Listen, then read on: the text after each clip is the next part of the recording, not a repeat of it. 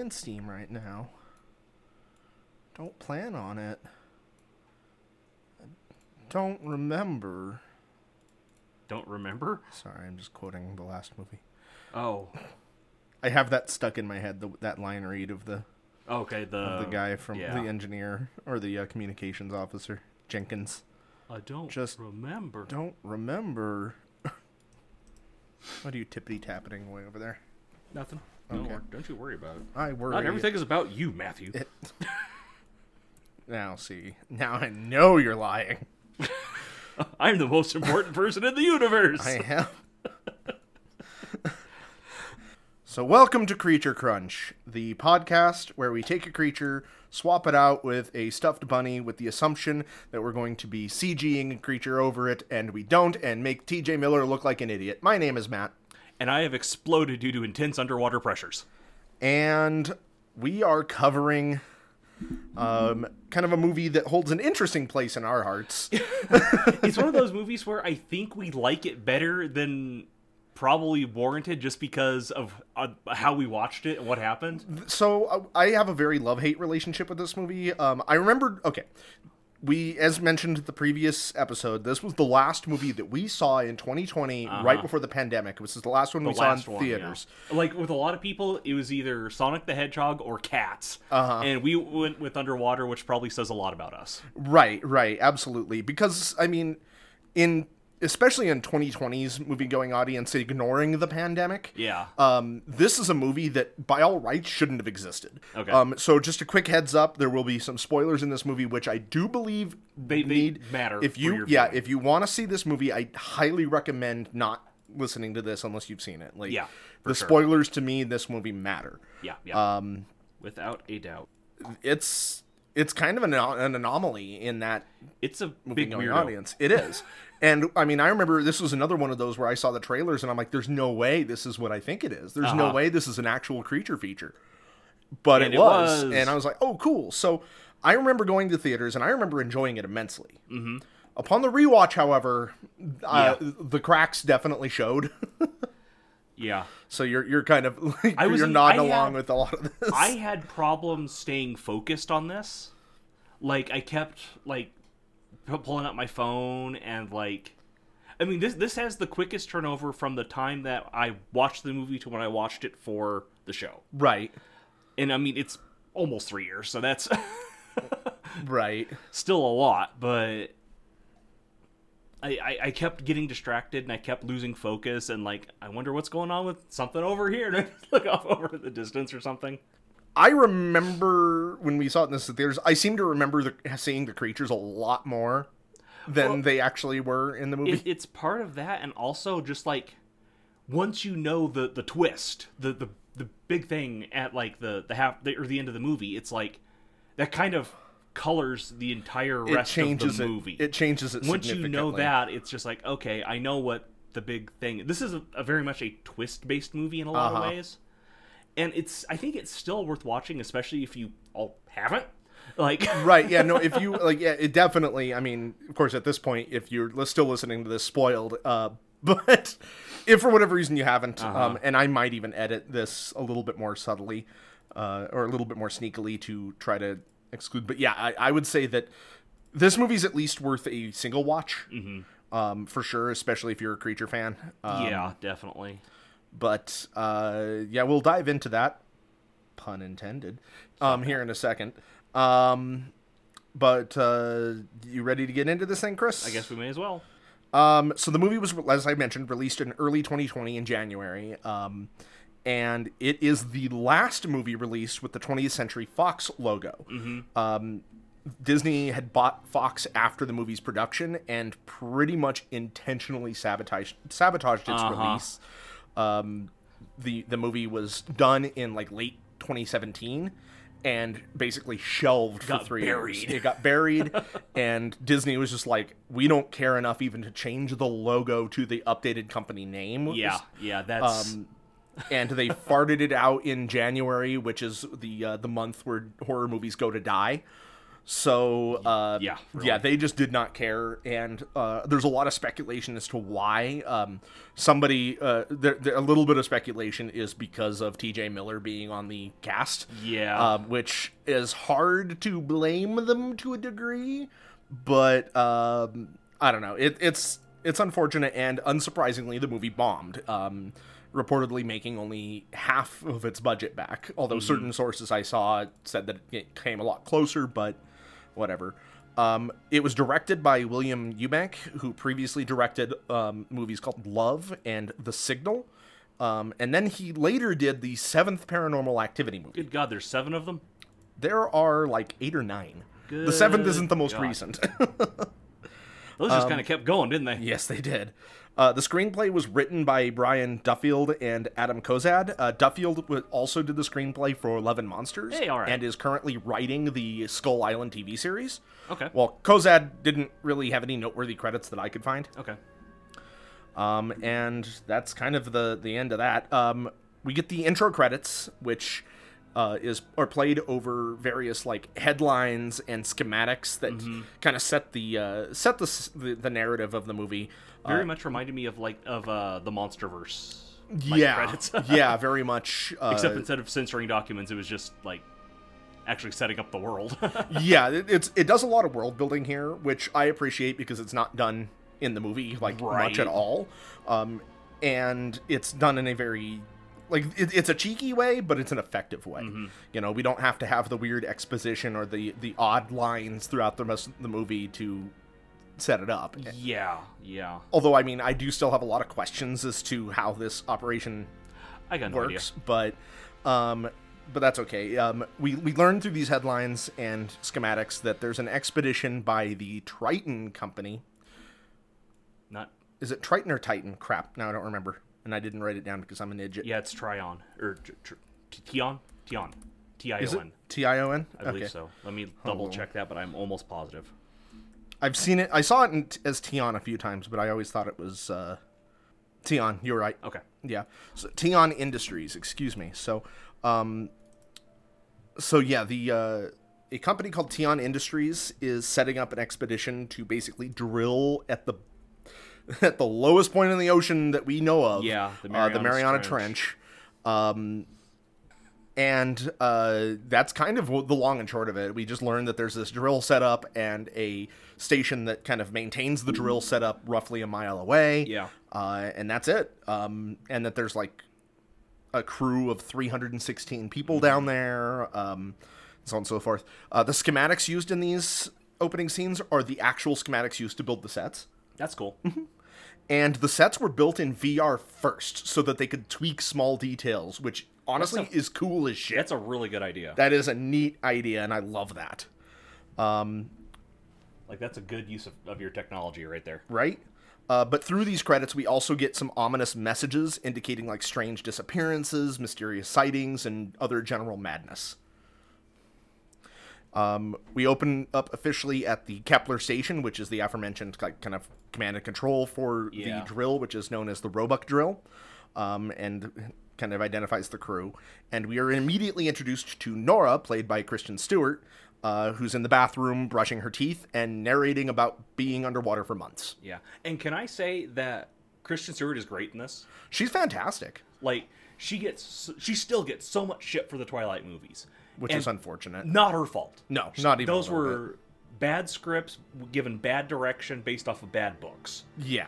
And so, that's not her fault. That's not Robert Pattinson's fault. No, they're both phenomenal actors, Yeah. especially as evidenced by what we've seen in more recent films. Yeah. Well, I mean, right after the Twilight movie, Stewart started knocking it out of the park with stuff. Like, she's great in Personal Shopper. She's great in this. It's just, she has that lodestone around her neck. She is always going to be Twilight Girl. Yeah. And that sucks because she's so much better than that. It's tragic, really. Yeah. And also, she looks great with a butch haircut in this. Yes, she shaved her head for this movie. Apparently, it was something that she had just always wanted to do, and it was her idea that Nora had a shaved head, and that she would do it for like safety and sanitary reasons while being under the water. Like, it was a it was a conscious decision. She basically was just like perfect opportunity. I'll take Yeah, it. yeah. So, but yeah, no, she looks great, and she is great in this movie. Also, interestingly enough, Kristen Stewart has thalassophobia, so she is afraid of being underwater. Yeah. Which is Bad for her in this particular it's bad movie. in this movie because she signed on to this movie with the assumption that the actors would be filmed and then the water would be added in later through post, CG and yeah. stuff. But that is not the case. not This what movie happened. was 100% or near 100% filmed underwater. Yeah. And the actors and actresses wore airtight suits that weighed upwards of 100 pounds, Yeah. over 100 pounds. So I remember reading that, like, after this movie came out, like, I was looking up other information about it, and I saw that, and it was like, oh shit, that is yeah. really unfortunate. Oh my gosh. Which Poor Kristen honestly Stewart. gives gives her a lot. Like, I think that gives her even more, or says even more about her character, that she does such a great job in this movie, and she's just like, constantly having a panic attack. yeah, she is in dire straits at this movie. It's enforced method acting. But she ends up saving a daddy longlegs from the sink while narrating about being kind of having a pessimistic outlook. Yeah. The spider was originally going to be a moth, but was changed because somebody thought it was too much Del Toro-like, so I docked some points from that. Like, how would either of them get down there? I was wondering that myself. Like a spider, maybe? I could kind of see it, but that like- kind of calls into question Tion's sanitary Well, like, and shit, man, my dad used to work at a grocery store, and, like, they would routinely get bats in their fruit. So right. So I could see a spider hitching a ride on supplies. yeah. See, I would have bought more. Like a moth would have been a little unrealistic, but Yeah. I mean, I guess I could see that. Like Either one is just like, I don't know. I mean, there's 316 some odd people down here. Yeah. Not all of them. I mean, obviously not all of them scientists. Yeah, I mean, yeah. Well, most of them are just like workers. Like, Yeah, Nora is a mechanical engineer. We meet not an intern. God, they call her an intern, but she corrects them, and I don't remember her actual position. Research assistant. But yeah, you've got a lot. Like, this is an actual working environment. Yeah. This is not just scientific expedition or even just drilling. There's a lot of workers down there. There's a lot of maintenance workers to Yeah. keep this place running. Yeah, and you have to imagine that, like, in real life, it takes being that deep underwater, or pretty deep underwater. Like, nobody's been this deep underwater, but being deep underwater is an ordeal. Oh, yeah. That takes months and months and months and months and months, if not years. So these people are living down there, and I mean, we see a little bit of evidence of that. They're working and living down here, so it's not unfeasible to think that, like, oh, maybe a pregnant spider got down in there in Yeah. somebody's luggage or whatever, but it is what it is. So, but she saves the spider, which is supposed to also be kind of foreshadowing and really establishing her character and making the audience immediately endeared to her, and it works. So, but the movie takes, like, all of this is, like, she has this opening narration, and then she notices a small water leak, and then the movie immediately kicks off with It a explodes. yeah. Then there's a big water leak. These are the best scenes in the movie. I think so. Anyway. It's impressive. It's frantic. There's Yeah. walls are exploding, water is flooding. She is immediately in full blown, action, running through the halls, yelling and retreating, yelling to anybody you can hear about a pressure breach. Trying to get as many people as she can to safety. She's joined by a man named Rodrigo, who's played by Madao. Let's see if I butcher this name. Good luck. You can do Mamoto it. Mamoto Athi. I think that's it. Mamoto Athi. I think I nailed it. Good. I don't know. Mamoto Athi. Anyway, she's joined by Rodrigo, and the two of them make it to relative safety, where they try to seal the bulkhead, but which is protocol, but the bulkhead is jammed. Oops. Yeah. She pops off the control panel and fixes the door, which is the only engineering that we ever see her do in this movie. Oh, I thought I recognized the dude, the Mabudao Athi, and I was 100% correct that he did a series of sketches that I liked on FX's Cake. Oh, okay. Cool. I know I recognize that dude, and I was correct. But yeah, she fixes the door and then has to make a tough decision about sealing a couple of fleeing men out of the station in order to save the rest of the station, because it looks like they're running, but it doesn't look like they're going to get there in time. And if these explosions in the water reach through this bulkhead, it's basically going to take down the entire station. After sealing it, Nora radios for help, but can't reach anybody, and the two decide to head for the escape pods. Yeah. They climb through some rubble, so we find that a lot of the station has already collapsed, even the intact portions, and they try to find an escape and hear somebody calling out for help, and they find Paul, who's played by T.J. Miller. And as a side note, fuck T.J. Miller. Yeah. If you don't know, T.J. Miller is a piece of shit, and we're just going to leave it at that. He calls her a sweet, flat-chested elven creature, which is rife with problems and questions. Hey. Nora? You're good. Hi. You sweet, flat-chested elven creature. Okay, just breathe for a second. You're all good. Yeah. And then he has a stuffed animal, a little stuffed bunny he calls Little Paul. So, as it turns out, Little Paul was supposed to be a real bunny. Oh, no. And they switched it out due to safety concerns. Yeah? Miller went through the entire filming thinking that it was a stand-in and they would CG a bunny over it. Oh. Which is why he seems insane throughout the movie. Oh, fuck, that's funny. It is hilarious. Fuck, that's funny. Yes, so that is why he seems like a sociopath when he's talking to and about this little bunny. Okay. That's hilarious. It makes a lot of sense now that you know. But Yeah. as presented, it's just him treating this being little... weird, Yeah, yeah. it's just him treating this little stuffed bunny like it's a real thing that he... almost like a real person or a real bunny. Yeah. Is little Paul okay? Yeah, he's cool. Let me help. You want to try and stand up? Makes my intro make sense now, right? Yeah, no, I was wondering what the hell you were talking about. While crawling through the debris, we get a dead body jump scare. And they arrive eventually at where the escape pods are, and they find Captain, as he's known right now. We later learn his name. Later on, I didn't note it, so he's just going to be known as Captain. Even the subtitles refer to him as the Captain. Who's played by Vincent Castle, who's locked inside with the doors jammed. And Castle is usually portrayed as kind of a villainous Frenchman in most movies. So the casting of him as this captain, who we very quickly learn is kind of a father figure to most of the crew, especially to the survivors here. So it's really breaking typecast, and frankly, he does a great job. He does really well, yes. He's a very charismatic and endearing character. But he's locked inside, and the doors are jammed. They really ought to work on getting doors that don't jam in this underwater station. Yeah. Nora also notices that it seems all of the escape pods are gone. They've already been jettisoned. And it would seem that Captain has stayed down here to ensure the safety of the rest of the crew, despite Nora's protests that he has a daughter. Who gives a shit about honor and going down to the ship? Yeah. Get your ass out of here.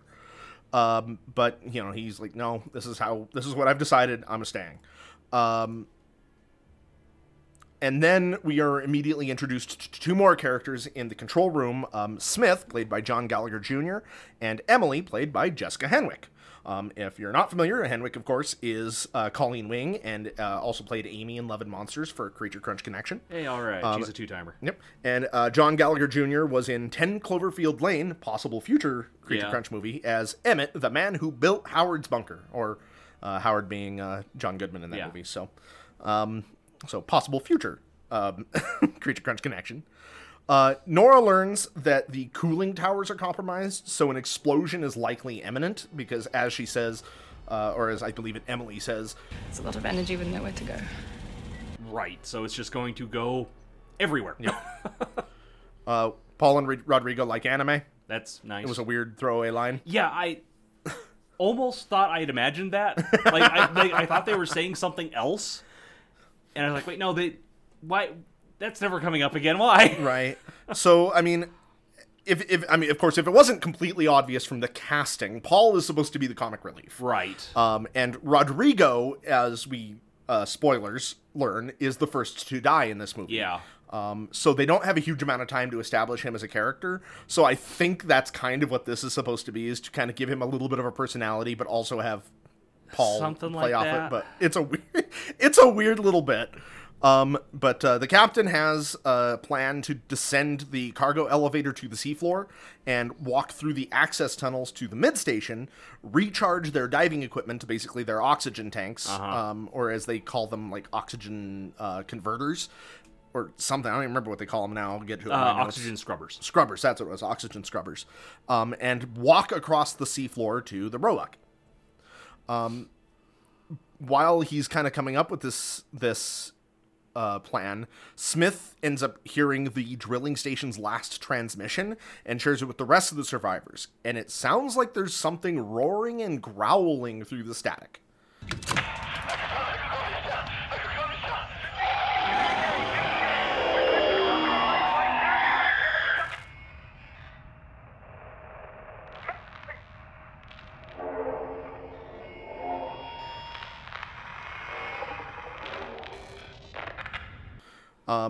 Which is ominous, especially since, like, the marketing for this movie was done surprisingly well.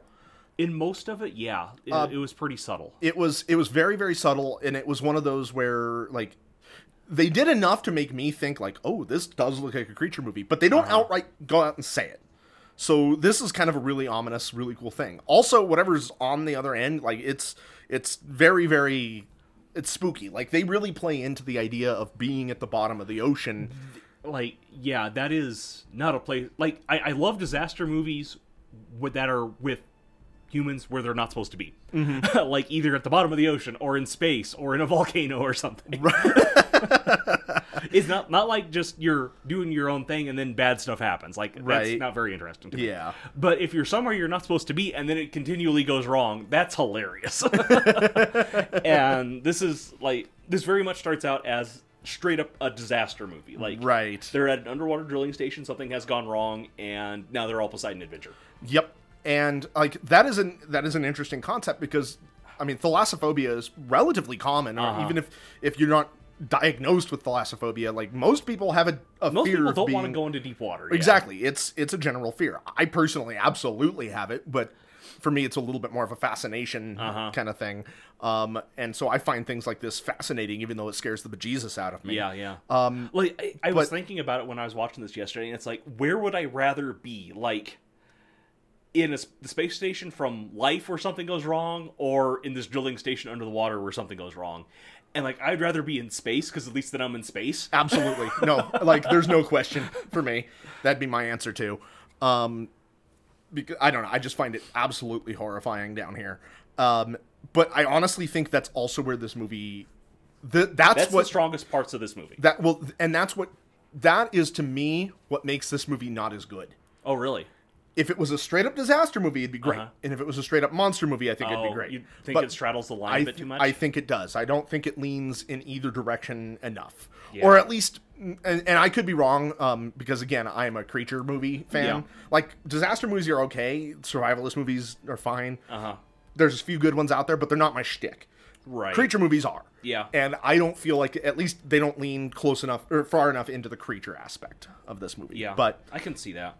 But anyway, and then we also get a really goddamn weird line read from Paul where he says, because we drill too deep, okay? It's those tectonic plates I talk about all the time. Like, what the fuck even are you, Paul? Yeah.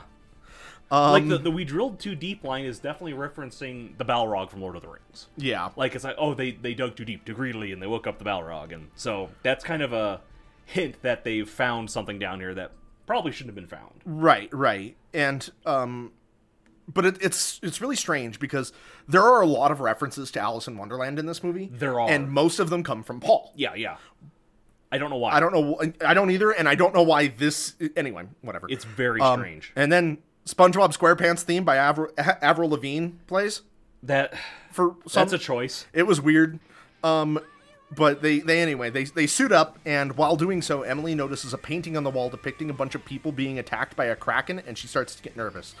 Which Why is an is this painting here? That's an interesting choice. The fucking decor in this place is insane. Because you've got this mural that's like, oh yeah, here's a giant like undersea squid that can just murder your ass. We're gonna put it here where everyone has to look at it. And then they get to the later station, and there's like those swirly like or not mosaics, but bas reliefs in the wall and stuff. I get where they're going with this, especially some of the stuff we see later, but it's still just like, this is insane. Why? Okay, I worked at a place where I was essentially traumatized. Yep, I And recall. They had a very specific shade of orange on the walls. And for years after I left that place, every time I would see that shade of orange, I would start to have a panic attack. Yeah, I remember that. And I cannot imagine working in a place where this is the decor. Right. Like, Yeah, it's because that stuff can affect you. And that it's would be like going to the zoo behind the scenes, and in the lion enclosure where the zookeepers are, there's just a bunch of pictures of people being mauled by lions or something. I don't even know. It's like, it's a baffling choice. Yeah. It's a cool painting, but it's it is a yeah, baffling it's a cool choice. painting, but it was another one, just like the anime line. I had to like go back and rewind for a second and be like, okay, wait, what? Why is that here? But it's also interesting because, Emily starts to have a panic attack, and it's kind of a through line throughout the rest of this movie that she's very susceptible to these just panic and freaking out. Right. It's hilarious because Jessica Henwick is a very capable woman who is very like, she was Colleen Wing, and just like playing Amy in Love and Monsters, where she had to kind of downplay that she couldn't actually fight, and then she has to play this super meek and like terrified girl. It really kind of gives her credit to her acting ability. She's a good actress. I mean, she's great. She's probably the best part of that season of Iron Fist. Oh, she is absolutely the best part of Iron Fist. I mean, no that's a question. low bar, but Yeah. And then we see way more of T.J. Miller than, frankly, I'm comfortable with. Don't care for that at all. But there's a tattoo on his chest that is the Cheshire Cat. And Paul and Smith arm themselves. They're kind of freaked out about whatever they heard on the radio, so they grab these. I think they're like nail guns or something. Or like bolt guns or something. Yeah, like that. bolt guns or something. I mean, I think that they're like bolt drivers is what they are. Yeah, like I know that there's a lot of horror movies where there are like, I mean, we discussed it briefly in the Thing episode where it's like it's a scientific research station that has a gun cabinet. Right. Like that's kind of strange. For that one, at least, it was the Cold War that they could kind of blame it on. This time, though, it's like if they had actual guns here, it'd be like, why? Yeah, so it makes a lot of sense for it to be a rivet gun, right? Kind of like in Dead Space, where like that's your primary weapon is a rivet gun. Yeah, I mean you An later engineer. modify the hell out of it and it becomes an actual weapon, but Still. it starts out as like a rivet Yeah, gun. and you're just So Fuck, I love Dead Space. Dead Space is great. So anyway, they arm themselves. Emily continues to freak out, and Smith begins talking her through it. And Paul quotes the song "Any Road" by George Harrison, which paraphrases a conversation from Alice in Wonderland. Just why? Why is that a theme? I don't know. If you don't know where you're going, any road can get you there. Dude. What? It's not me, Nora. It's from a book. After they get underwater, in kind of like the airlock, the captain then informs them that they're going to have to jump to the cargo lift. Right. So that was he is a good leader. He didn't tell them the hard part until it was too late. Yeah. But the exterior door is jammed, because of course it is. Because every door is Every jammed. goddamn door is jammed in this place. And while they work on opening it, Nora notices a huge crack forming in Rodrigo's helmet. She tries to stop them from opening the door, but it's too late. They open it up, and the water pressure immediately makes Rodrigo implode. And that's a hell of a scene too. It's honestly pretty graphic. It's terrifying and graphic, and yeah. And Emily doesn't handle this well. No. But Nora is the first to step out into the void, and we get that first just look into just vast blackness. Yeah. And then they jump down to the elevator and get inside, and Nora immediately shares her suspicions that Rodrigo knew the helmet was faulty and purposefully took the bad one. Yeah. And then Paul kind of in remembrance, recites a terrible joke that Rodrigo used to tell, and it was one of those really bad jokes that the more he told it, the more funny it got, because it was just Right. kind of a running joke that he kept telling it. What did the fish say when it bumped into the brick wall? Damn. Nora notices a signal coming from the platform below as they descend, and the captain kind of determines that it's probably one of the escape pods that didn't make it, and likely might be a survivor. But they decide to send Paul and Smith out of the elevator to rescue the survivor that they assume is there, or that they suspect might be there. And Paul gives Lil Paul to Emily and threatens to haunt her if he doesn't make it. Because Lil Yeah, Paul that's- is supposed to be a real bunny. Little Paul was supposed to be a real bunny. Yeah, It's the it greatest. makes so much more sense. But like, It's the most hilarious thing I've ever heard. yeah, and I have to Like- wonder if they didn't tell T.J. Miller to fuck with them because he's a shithead. I hope so. I'd like to think so. Oh yeah, we're totally gonna replace this with a real bunny after filming, in It's gonna look post. like a real rabbit, so this will all make sense. Just laughing behind their hands at him. Right? Fucking asshole. Oh, it's great. Emily asks Nora and Captain about family. She just starts making small talk, which is her personality, as it turns out later on. Like, she's just very inquisitive about everybody else's family. And Cap says that he has a 14-year-old daughter. Nora kind of corrects him. She's like, your daughter should be my age by now. Right. Like, and he's like, oh, that's weird. I don't know why I said 14. So it's like, oh, damn it, Cap, you're going senile. He blames it on the stress, but and we learn that Emily has a corgi who isn't house trained yet, and so she's stressed about that, which makes me question how long she's been down here or how long she intended to be down here. That's my question, is like, how long have any of these people been down here? Right? Because again, like, I mean, even with the assumption that this is pretty far in the future, and you know, we take the scientific, or we take the sci-fi suspension of disbelief Yeah. that this is even possible.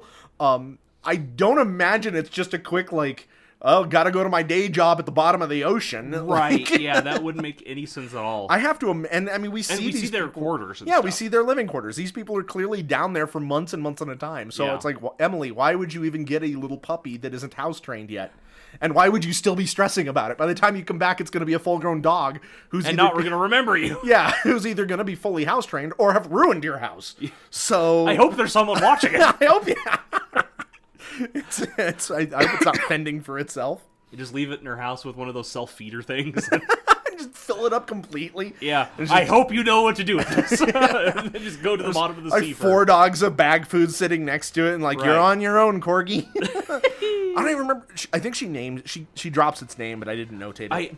I couldn't remember if she dropped the corgi's name or if Kristen Stewart dropped her dog's name. Nora mentioned her dog's name Yeah, later it's on. Jim and James when she's upset or something like Right. that. Which I always thought was just her just telling Emily whatever she wanted to hear to keep her calm. But I don't know. We'll get to that. But the three still inside of the elevator watch on monitors as Smith and Paul step out onto the unstable platform, and they hear some strange noises. Yeah. They find the pod, which looks like it was imploded, and it's kind of covered in this weird goopy substance. Yeah. And they question like if the pressure liquefied the person in there or At first, they don't find a body, but then they do, which is tangled up in some loose tubing. Yeah. And it looks kind of tore up. And while investigating it, something rapidly swims out of it, very alien style. Yeah, yeah. And Smith shoots it, and we actually get a relatively cool transition effect of them back inside the elevator on a light table. Also, a nod to Alien. I don't know why it's in this elevator, but whatever. well, this movie is Alien except wet. Yeah, it's very much inspired by. And they plop this thing that Smith apparently did shoot onto the table. It looks kind of like a giant dead tadpole-looking wicked teeth. creature with, wicked teeth, no eyes, little hands, Yeah. tentacles. It reminds me nasty. of what I imagine the slod tadpole to be in D&D. It like reminded me out of like an enemy from Metroid. Like it's Oh very yeah, Metroid. I could see that. Like one of the little flying bastards that Yeah. have a set path and just block your way, and you have to use them Something like that, or You have like- to hit him with the ice ray to make a platform or something. Something like that, or like even from the Prime games where it's like, here's a whole swarm of these, and you gotta yeah. use an ice beam to disperse them, or something like that. Sure. Yeah, I mean, It just looked very Metroidy, and I don't really know why. it's interesting. Its design is very clearly based off of the chest burster Oh, from yeah. Alien, Oh, but, maybe a little bit bigger. But it's a cool looking creature. It's cool enough. And while kind of investigating the corpse, Emily hypothesizes that it is a previously undiscovered species that they may have located after drilling into a thermal pocket. Right. At some point in time in the movie, they mention she mentions that the temperature of the water has increased by 10 degrees. So that kind of lends credence to her claim here. But then they lose power in the elevator and hear distant growling noises. If we can disengage, definitely. What was that? And then something slams the elevator, and Paul wonders aloud what everybody is thinking, that what if this creature is a baby? Yeah, what if this is not a fully grown thing? They look up through the viewing window at the top of the elevator, and we get a jump scare as some tentacles, or something with tentacles, slams into the window. And then we get a cool shot of the Kepler station exploding above and silhouetting whatever this creature is briefly before it swims away. But the explosion sends the elevator into a free fall. They have to evacuate the elevator before impact. And I guess they do that because then it's pretty much cuts directly to them running across the seafloor with debris raining around them. Kind of a weird cut. But... It is, but whatever. It moves the movie along. And Smith is hit by some of this falling debris, which is an intense scene. They eventually finally get to the access tunnel, and Paul briefly yells that the door is jammed. Again? Yeah. It doesn't, they get the door open pretty quick, though. It doesn't really do anything to delay the movie, but I had that note. OSHA would have a field day at this facility. It would seem that Smith's oxygen scrubber was hit, but he's going to be okay. Like his suit's compromised, and in the fact that it's not going to have a huge amount of oxygen later on. But other than that, he's okay. It didn't really hurt him. Inside this kind of access tunnel, they ride a tram down the tunnel for just a little bit before they reach a particularly flooded part of the track. Paul quotes Alice in Wonderland again. And they climb off and begin wading through the tunnel and eventually come across someone's just discarded stuff. Yeah. And Emily immediately has another panic attack. They eventually reach what seems like a dead end. And Nora volunteers to check under the water to see if there's room because, and I quote, she's the smallest. Which I don't think counts because they're all wearing suits that I'm pretty sure the exact same size as each other. Yeah. Because, all of these suits are like futuristic looking diving suits, or what I would. Honestly, the funny thing is, I liken them more to like what we imagine Space Commando from like Warhammer suits look like. So, they're pretty big and bulky. But she can check because she's the smallest. Whatever. She does find a passageway under the water, and one by one they all swim through. Paul and Smith are the last ones to go, and they have a quick moment, and it's revealed that Smith kind of has a thing for Emily, and Paul continues to be weird with his stuffed bunny and notices that something is in the tunnel lurking behind them. And at this point, we're pretty sure Smith's going to get killed. Yeah. He's getting background information. That's never good. Yeah, like, this is the 2 days from a retirement thing. Right, like, yeah. It's my first day on the job, and I'm 2 days away from retirement. But Smith goes on ahead, and we get this something in the tunnel behind Paul before he goes. And then we don't see Paul again, and the crew on the other side starts to panic because he's not through yet, so they start pulling the line that he's tethered to, and they start pulling him through, and you're fully expecting them to pull up like this dismembered corpse. Right. But no, he gets through. But his line is still caught somewhere down the hole, and suddenly something pulls him back. He just gets yoinked away. Yeah, and while they play tug of war with him, his boot comes off, because again, you're thinking like they're playing tug of war, it's going to be one of those where like it rips him in half and they just pull the top Right, cords. yeah. But instead, his boot comes off and it appears like he's sucked out through the leg of the suit. That's what it looks like, yeah. It is intense. It's a gross looking scene. It's cool. To me, coolest death in the movie. Yeah. And thank God, no more T.J. Miller. Yeah. But and then we cut to them at the way station. They somehow recovered Lil Paul without a speck of blood on it, because Lil Paul was in the suit when he died, and there was just blood everywhere in the suit. But Lil Paul does not have any blood on it. Oh yeah, he's supposed to be replaced with a CG bunny, so why would they bother putting blood on the prop? Yep.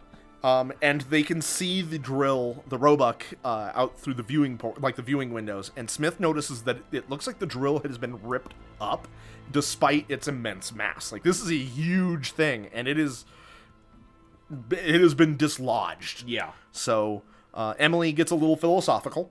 We did this. We drilled the bottom of the ocean.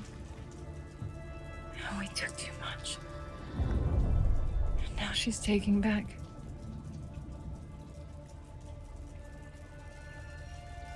We're not supposed to be down here. No one is.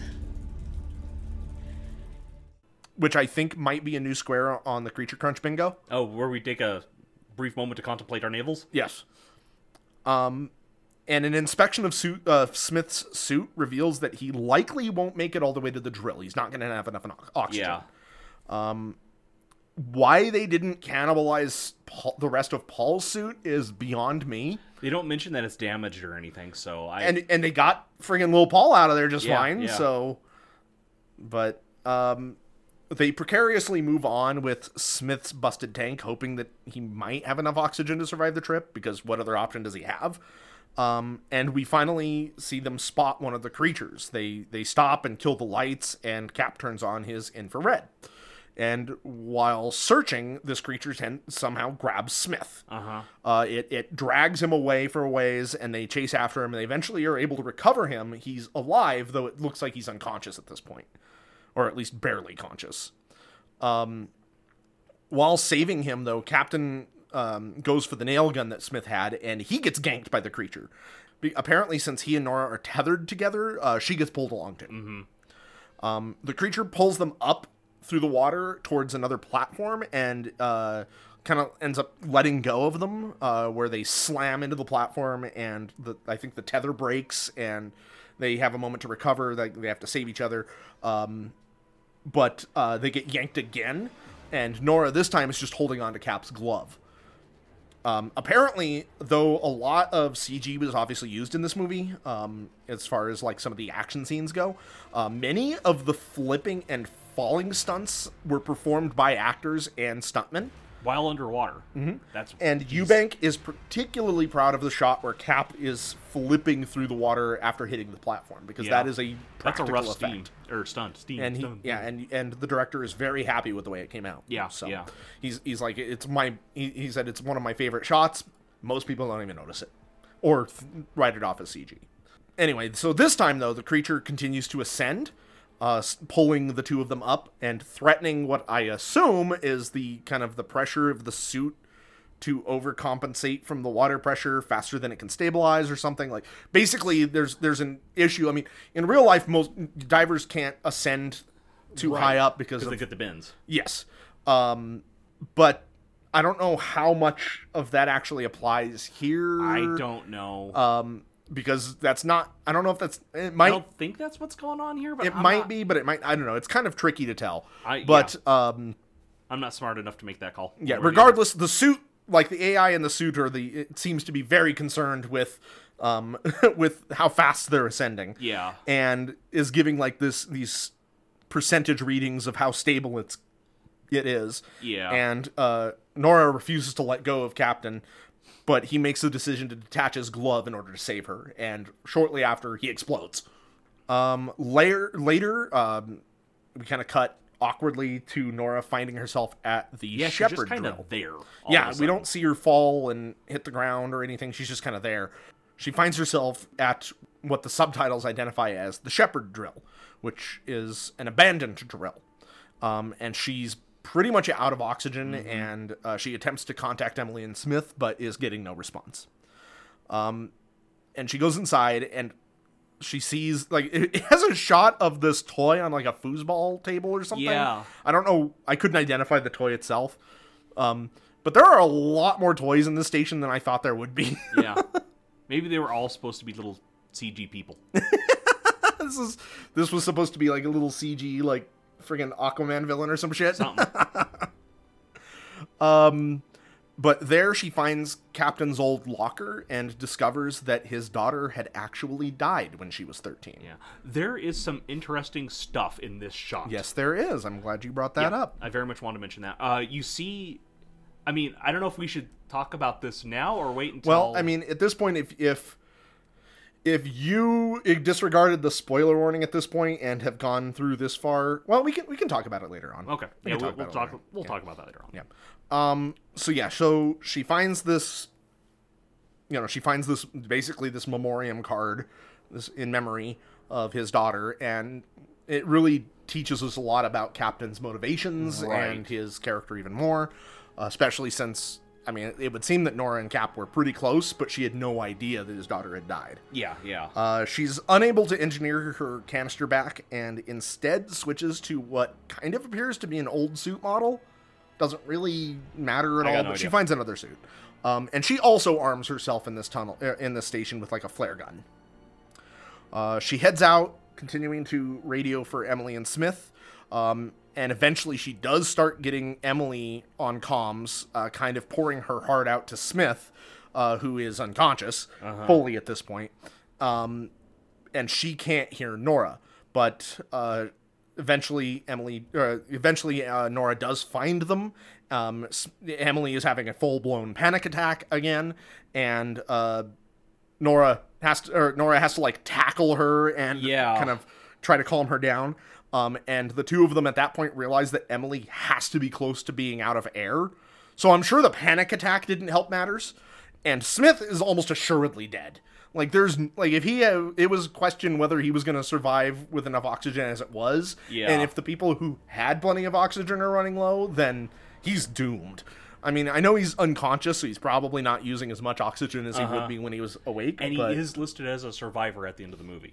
The two women bond, and this is where we get Nora to deliver her kind of tragic backstory, where she was engaged to Smith's best friend, who had recently died in a diving accident. Which, I'm sure that this conversation is another great way to conserve oxygen. Right, yeah. That's what you want to do. Yep. And see, these are the scenes where, to me, the movie really drags. Kind of, yeah. And, like, after Cap's death and this whole bit, like, we have already gotten the oh my god, we're alone at the bottom of the ocean thing. Give me more creatures. But you're gonna get him here in just a moment, man. They eventually arrive at this kind of bridge that leads to the drill's command station, and they find dozens of the creatures sleeping along this kind of covering of the bridge. The two women try to navigate their way through these dangling limbs, and about halfway through, Emily's oxygen alarm starts going off. And they have a brief moment of panic, but it doesn't seem to wake any of these creatures up. But then one of them, like, lowers its hand, and it just kind of caresses Nora's helmet in its sleep. It's reaching out for a hug. And once the danger seems to be over, it suddenly wakes up and attacks her. And then it starts to swallow her whole. Yeah. Like, that's an ability I was not expecting from these things. No, that's pretty wild. Yeah, it opens its friggin' mouth and just starts taking her in, and... Yeah. Fortunately, though, she's got that flare gun. She shoots it through the back of the head, and she kind of, like, tears her way out of it. And then all of the creatures around start making predator sounds at her. Amazon subtitles wouldn't comment on whether this was whickering or not. Yeah.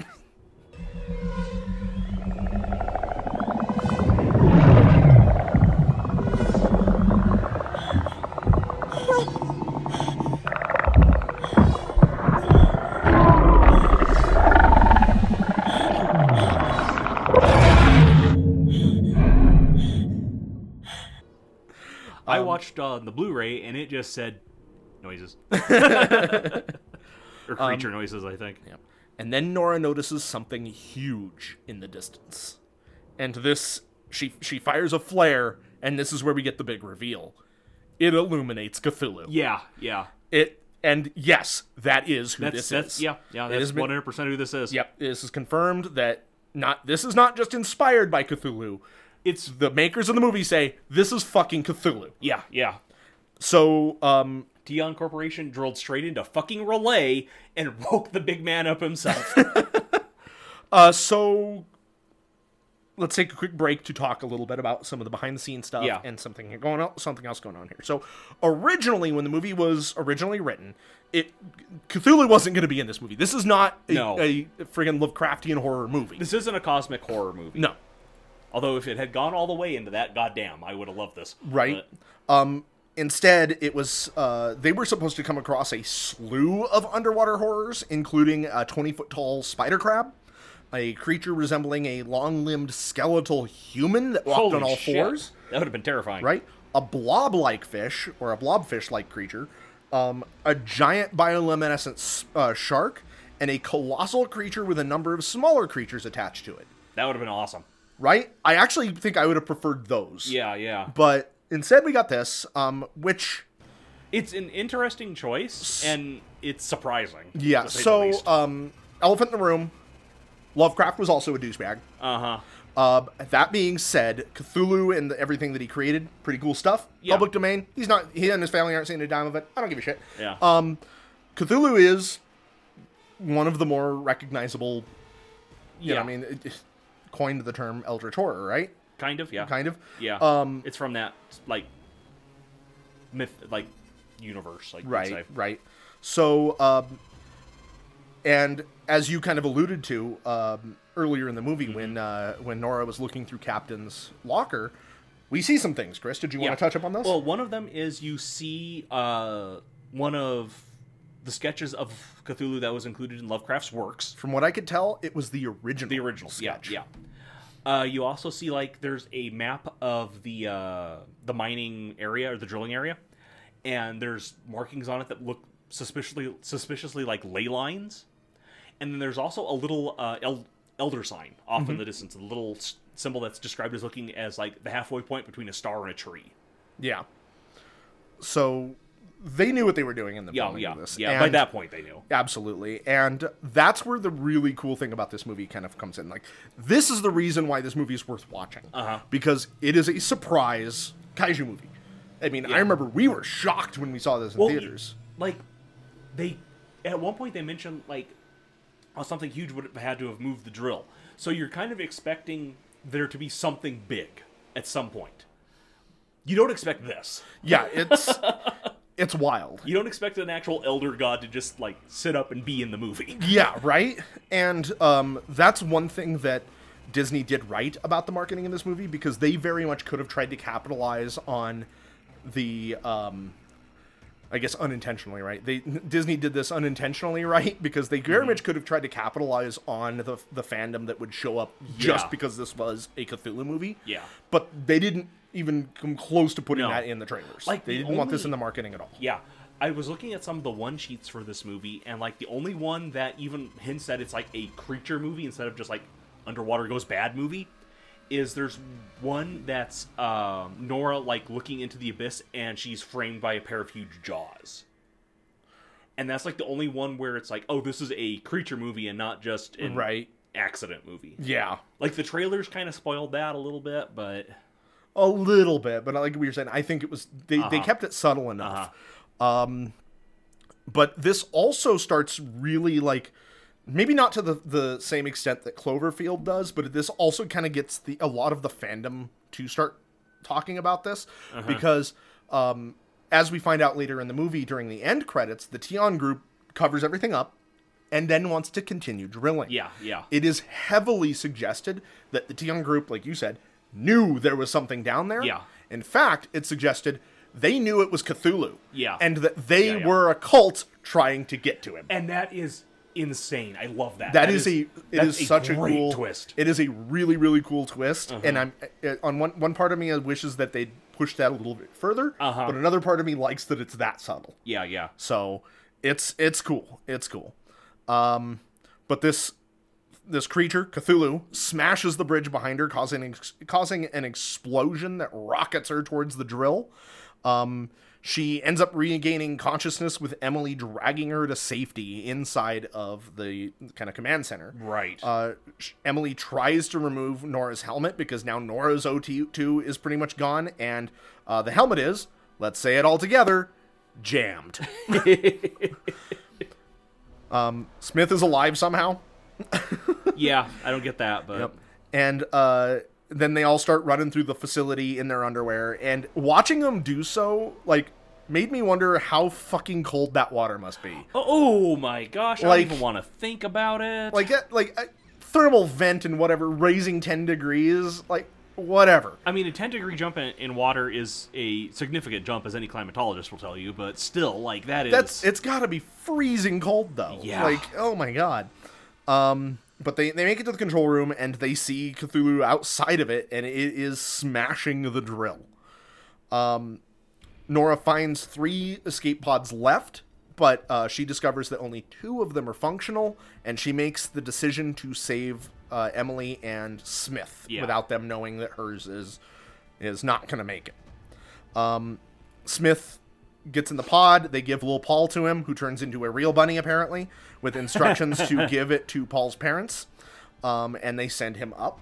And after that, Emily notices the broken pod, and they argue about who gets saved. But Nora ends up winning the argument by punching Emily in the face and shoving her into the pod. Hey, it ends arguments. And Nora consigns herself to death within the control room. But then we see that Cthulhu seems to be shedding the little ones. Yeah. I've seen them referred to as deep ones, They're... which ties into the mythos, but that's not what deep ones are in the mythos. So... the closer people... my research said that they were a lot more similar to Shoggoth, which, I mean, it's not there, but that's what they were called. But okay, whatever. Shoggoth are kind of like formless, shapeless horrors. Like, that's what the internet told it'd me. be more like a black pudding with teeth. But she watches Cthulhu shed these little tiny ones, and there are a lot of them. There's a ton of them. And she also looks over, and there's like this little kind of radar projection that shows that they're all swimming up to intercept the pods. Yeah. And Nora decides that in order to save the 2, like, she's gonna die anyway. May as well take out Cthulhu. Yeah, she sets the cooling towers to explode. She verbally warns Cthulhu that it has 60 seconds before the towers explode, and Cthulhu apparently hears her and begins to ascend. But that 60 seconds was really fucking short, and it doesn't get away. Right. Like, she says 60 seconds, and I'm pretty sure that the explosion is 10 seconds, not even 10 seconds later in the movie, but whatever. And we get a final shot of Nora just kind of in water ascending behind. It's weird. It's an artsy shot. Yeah. And then, like I said, the end credits reveal, well, you mentioned, the end credits reveal through headlines that Smith and Emily both survived. Yep. But the Tian Industries covered the whole thing up and plan on continuing to drill. We also finally get a time, the date of when this movie takes place. Right. And it's supposed to be in the year 2050. So it is pretty far future. Yeah. Well, far future. Not that far. Not that far, I man. know, but it is in the future. Technologically, it's pretty far. Yeah. That's 28 years from now. Yeah. So that was Underwater. If you listened all the way through this, honestly, at that point, I can't recommend this movie. I can only recommend this movie just for the twist Cthulhu, because that's the cool part. Cthulhu. But other than that, like I said, I seem to remember more creatures than there were. Like, it's mostly just them walking through underwater environments, which are oppressive and terrifying, very claustrophobic feeling, and the acting is great, save for Paul. Yeah. Although Paul's acting is unintentionally hilarious in retrospect. Yep. So good send off to TJ Miller. Goodbye, you stupid bastard. Hopefully. Oh man. But yeah, we're gonna jump on over to the crunch. Okay. Fiercely alive, will to survive.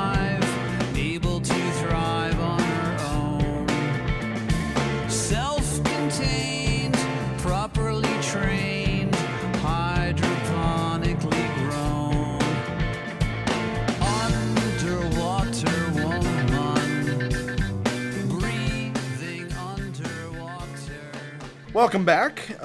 So we are going to crunch us up a monster. Yeah. Okay. Why'd you say it like that? I don't know. We're crunching up a monster. God damn, man. Bad Cockney accent. Yeah. Friggin' weirdo. So I did, while watching this movie, while I was trying to think of a way to crunch, like what I was going to do for the crunch, I couldn't help but notice similarities that I would have to pull with our beach hunter from way back in episode 2. Right. So I decided to just embrace it. Yeah, lean into it. I made the deep hunter. Oh, okay. So- So he's like the beach hunter, but wetter. Yes. This is a large monstrosity, chaotic neutral. I originally had him as medium until I looked at some of the concept art, and these guys are big. Yeah. It doesn't come across too much in the movie. Maybe Well, the other one than eats Christian Stewart. other than so- the one that was eating Kristen Stewart, but they're like twice the size of humans. It's kind of intense. So it's a large monstrosity. I got this guy at a challenge rating 3, giving him an AC of 13 with an average hit point pool of 82, and his only speed is a swim speed of 60 feet. We don't see these things on land, and we have no reason to believe they can move on land. His favorite attributes being in strength and dexterity, with a +3 in both. And his the rest of his stats are just kind of middling to bad, as in Right. charisma and intelligence. They're because- ugly fish people. Yeah, I mean, and they're animalistic. We don't see these things acting with any level of intelligence. So, I gave him a damage resistance to cold because way down in the deep dark, It's very cold. yeah, it's very As we cold. mentioned. Blind sight of 60 feet because again They got crappy eyes. well, they say in the infant one that they find who doesn't have eyes. Right. The adult ones we do see have eyes, Yeah, but you can see the eye shine off of them, but they're not good. yeah. So I had to give him blind sight of 60 feet and a passive perception of 10. No languages. For his traits, I only gave him 3. One I called Dark Environment. So while in low light or darkness, the Deep Hunter has advantage on wisdom perception checks that rely on sight made to notice light sources. Which, I mean, I guess if you're in low light or darkness, it's going to be pretty easy to find those anyway, but I didn't... Right. Like, it seems like in the movie the lights attract them. Okay. So I didn't really know how else to do that. Maybe I should do it where they automatically succeed on perception checks. But Yeah. I don't know. Whatever. Then I gave him a trait that I called Sleeping Awareness. While asleep, the Deep Hunter wakes up if it is touched by any other creature or non-stationary object. I mean, Okay. yeah. Yeah. So usually in order to wake a creature, they have to take damage or be like you have to use an action to rouse them Right. awake. But in this case, just a slight touch will wake them up. Okay. And then I gave him the Unhindered Grappler ability, which is going to play into their marquee trait here in a bit. While underwater and grappling a medium or smaller creature, the Deep Hunter can move up to its full speed instead of half. That's normally pretty good. Yeah, normally while grappling, if you are carrying something or moving somebody, Right. Yeah. You move it half. yeah. So these guys will grab you and then just fucking scoot. So now their abilities, their actions, are where that kind of comes into play. The first action is a grapple attack. It's a melee weapon attack, +5 to hit, reach of 5 feet, 1 target, and it deals 4d6 plus 3 bludgeoning damage, which is an average of 17. And whether they hit or miss, the target must make a dexterity saving throw with the DC equal to 3 plus the attack roll, or become grappled by the Deep Hunter, with an escape DC of 13, which is based off of their strength modifier. Okay. So the reason behind this is because in the movie, they do a lot of grabbing of our humans. That's their primary thing. Yeah, they grab TJ Miller, suck him through a suit. They grab Captain and take him for a ride a couple times. They grab Smith and take him for a ride. But only, in only one of those instances do they actually hurt the guy. And I was trying to think of how that would communicate into D&D terms until I realized it was like, well, duh, they're wearing essentially full plate armor. Yeah. They have a high AC, and these things are just not hitting up high enough other than on TJ Miller's character. I kind of wanted to do a thing where they had to roll above 10 plus their opponent's dexterity modifier in order for that to trigger, because to Right. me that's just the normal nimbleness, and anything above that is the actual armor. But that got way too crunchy and wordy for a quick stat block, so I Yeah. decided to go with this instead. No, I think that's fine. So then their second attack is a bite attack, which is a melee weapon attack, +5 to hit, does a little bit more damage, 3d12 plus 3 piercing, for an average 22. Okay. I mean, it doesn't have that extra effect, but if they're just looking for the straight damage, they can do this instead. Right. And then, of course, they have the swallow attack. Oh, God. Because I had honestly forgotten that was in the movie until I got to that point. I was like, well, here we go, another Vor monster. Great, cool. So Love that for us. it's got the exact same swallow attack that like the giant toad or some of our other swallowing creatures has. Our mini swallow creatures. Yeah, with only one exception. Okay. That I do have that while it has a creature swallowed, the Deep Hunter has a movement speed of 5 feet. Because while it's eating Kristen Stewart, I can't imagine it finishing eating her and then swimming around very fast. Probably not. So- It'd probably get a full up tummy. But other than that, it is identical. And instead of doing acid damage, it's 4d6 bludgeoning damage at the start of each of the Deep Hunter's turns. As it punches itself in the stomach over and over again. Yes. As it pummels it's already ingested prey. Yeah. But then I did give it also a reaction that I called Slippery When Wet. Okay. While submerged in the water, after the Deep Hunter takes any damage from an attack, it can use its reaction to swim up to half its movement. Oh, okay. That's very useful. Yeah. So these things are kind of nimble, tricky to fight underwater. And will eat you. And they will absolutely eat you. They'll just fucking eat you.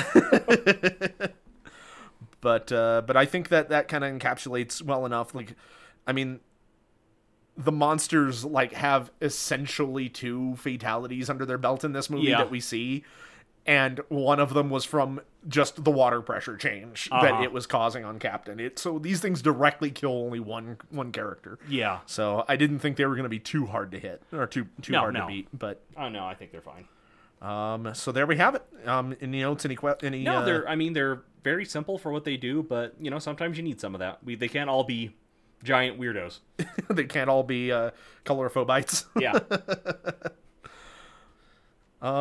Cool. So, Chris, what are we doing next time? Well, I've been wanting to watch a movie for a bit, so we are going to watch Big Trouble in Little China.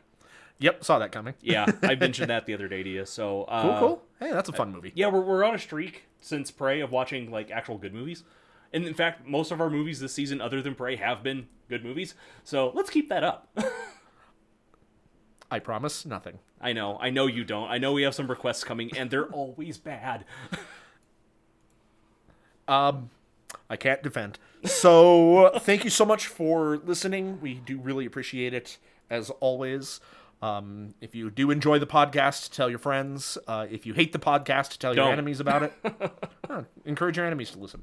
No, if you hate the podcast, don't hate the podcast. Just don't hate the podcast. Okay, that's fair. Don't hate the podcast. We have done nothing to offend you, hopefully. Unless you're TJ Miller. Then I don't really give a shit. Yeah. I mean, there's a couple of people that I think we've offended at this point. TJ Miller, John John Voight. Voight, Liz Truss. That joke aged interestingly. Yeah, full disclosure, we recorded that like a week before the news It was broke. very funny. As soon as that happened, we were just like, what do we need to do anything about this? Nah. Yeah, It's still true. I almost did something in post, and I was like, I can't say anything that would add to this joke anymore. So, but yeah, thank you so much for listening. Reach out to us with comments, feedback, rate us on the various places. Check us out on the various social media places, with the exceptions of like Facebook. We're not there as far as I know. No, we're not, and I don't have any intention No. of doing it. I'm sorry, no. But yeah, Creature Crunch, all of the places. Creature Crunch, all of the places. You can also support us on Patreon. $5 a month will get you the Swamp Heap level, which gets you bonus episodes bi-weekly and early access to our Comics Crunch episodes on a monthly basis, plus any future kind of endeavors that we plan on doing. If you can't swing that, $1 a month will get you the Fur Buddy level, which doesn't give you anything except for our undying gratitude and helps us recoup the cost of renting these movies or purchasing these movies. Dumb movies. I've bought like every single one of them. Have, almost without exception. I didn't buy Prey. Well, that's because it was available for free on fucking... And yeah, I'm not going to pay for that shit. But, and with that, I think that covers it. I think that's everything, man. All right, Chris. So where can we find you? We got to do that part. You can find me on Twitter for the time being at the Library C. That's CEE. Who knows what the future will bring of that particular social media empire? You don't sound too confident about Musk's No. Musk all over the platform. Like the best outcome for that is that he's going to treat it like most other things he's purchased and immediately forget that he owns it. I hope for that one, because I don't know where I'm going to go if that one... I mean, granted, I'll probably retreat back to Tumblr. Tumblr would probably be the most... It's still pretty lively. It survived its particular apocalypse. For the most part. Yeah. But yeah, you can also follow me on Twitter for the time being. You can follow... I mean, my account's not going anywhere. You can follow me on Twitter at Danny_Hamsteak. And let's face it, if I stop using Twitter, I'll be posting about as much as I do now anyway. So... You'll be retweeting a little less. Well, There'll be fewer Godzilla pictures being retweeted like once a week. But those will probably be on Tumblr, so don't worry. True. The Godzilla pictures will continue circulating. I don't know why. I just can't get into the Godzilla fandom on Twitter. No, which is a shame, because they're great people. Mm-hmm. They're really awesome people, great talented artists. Manila Mondays are fun, but I just can't do it. I can't get into it. It's weird, but anyway. This isn't a Godzilla podcast. No. We'll see you next time.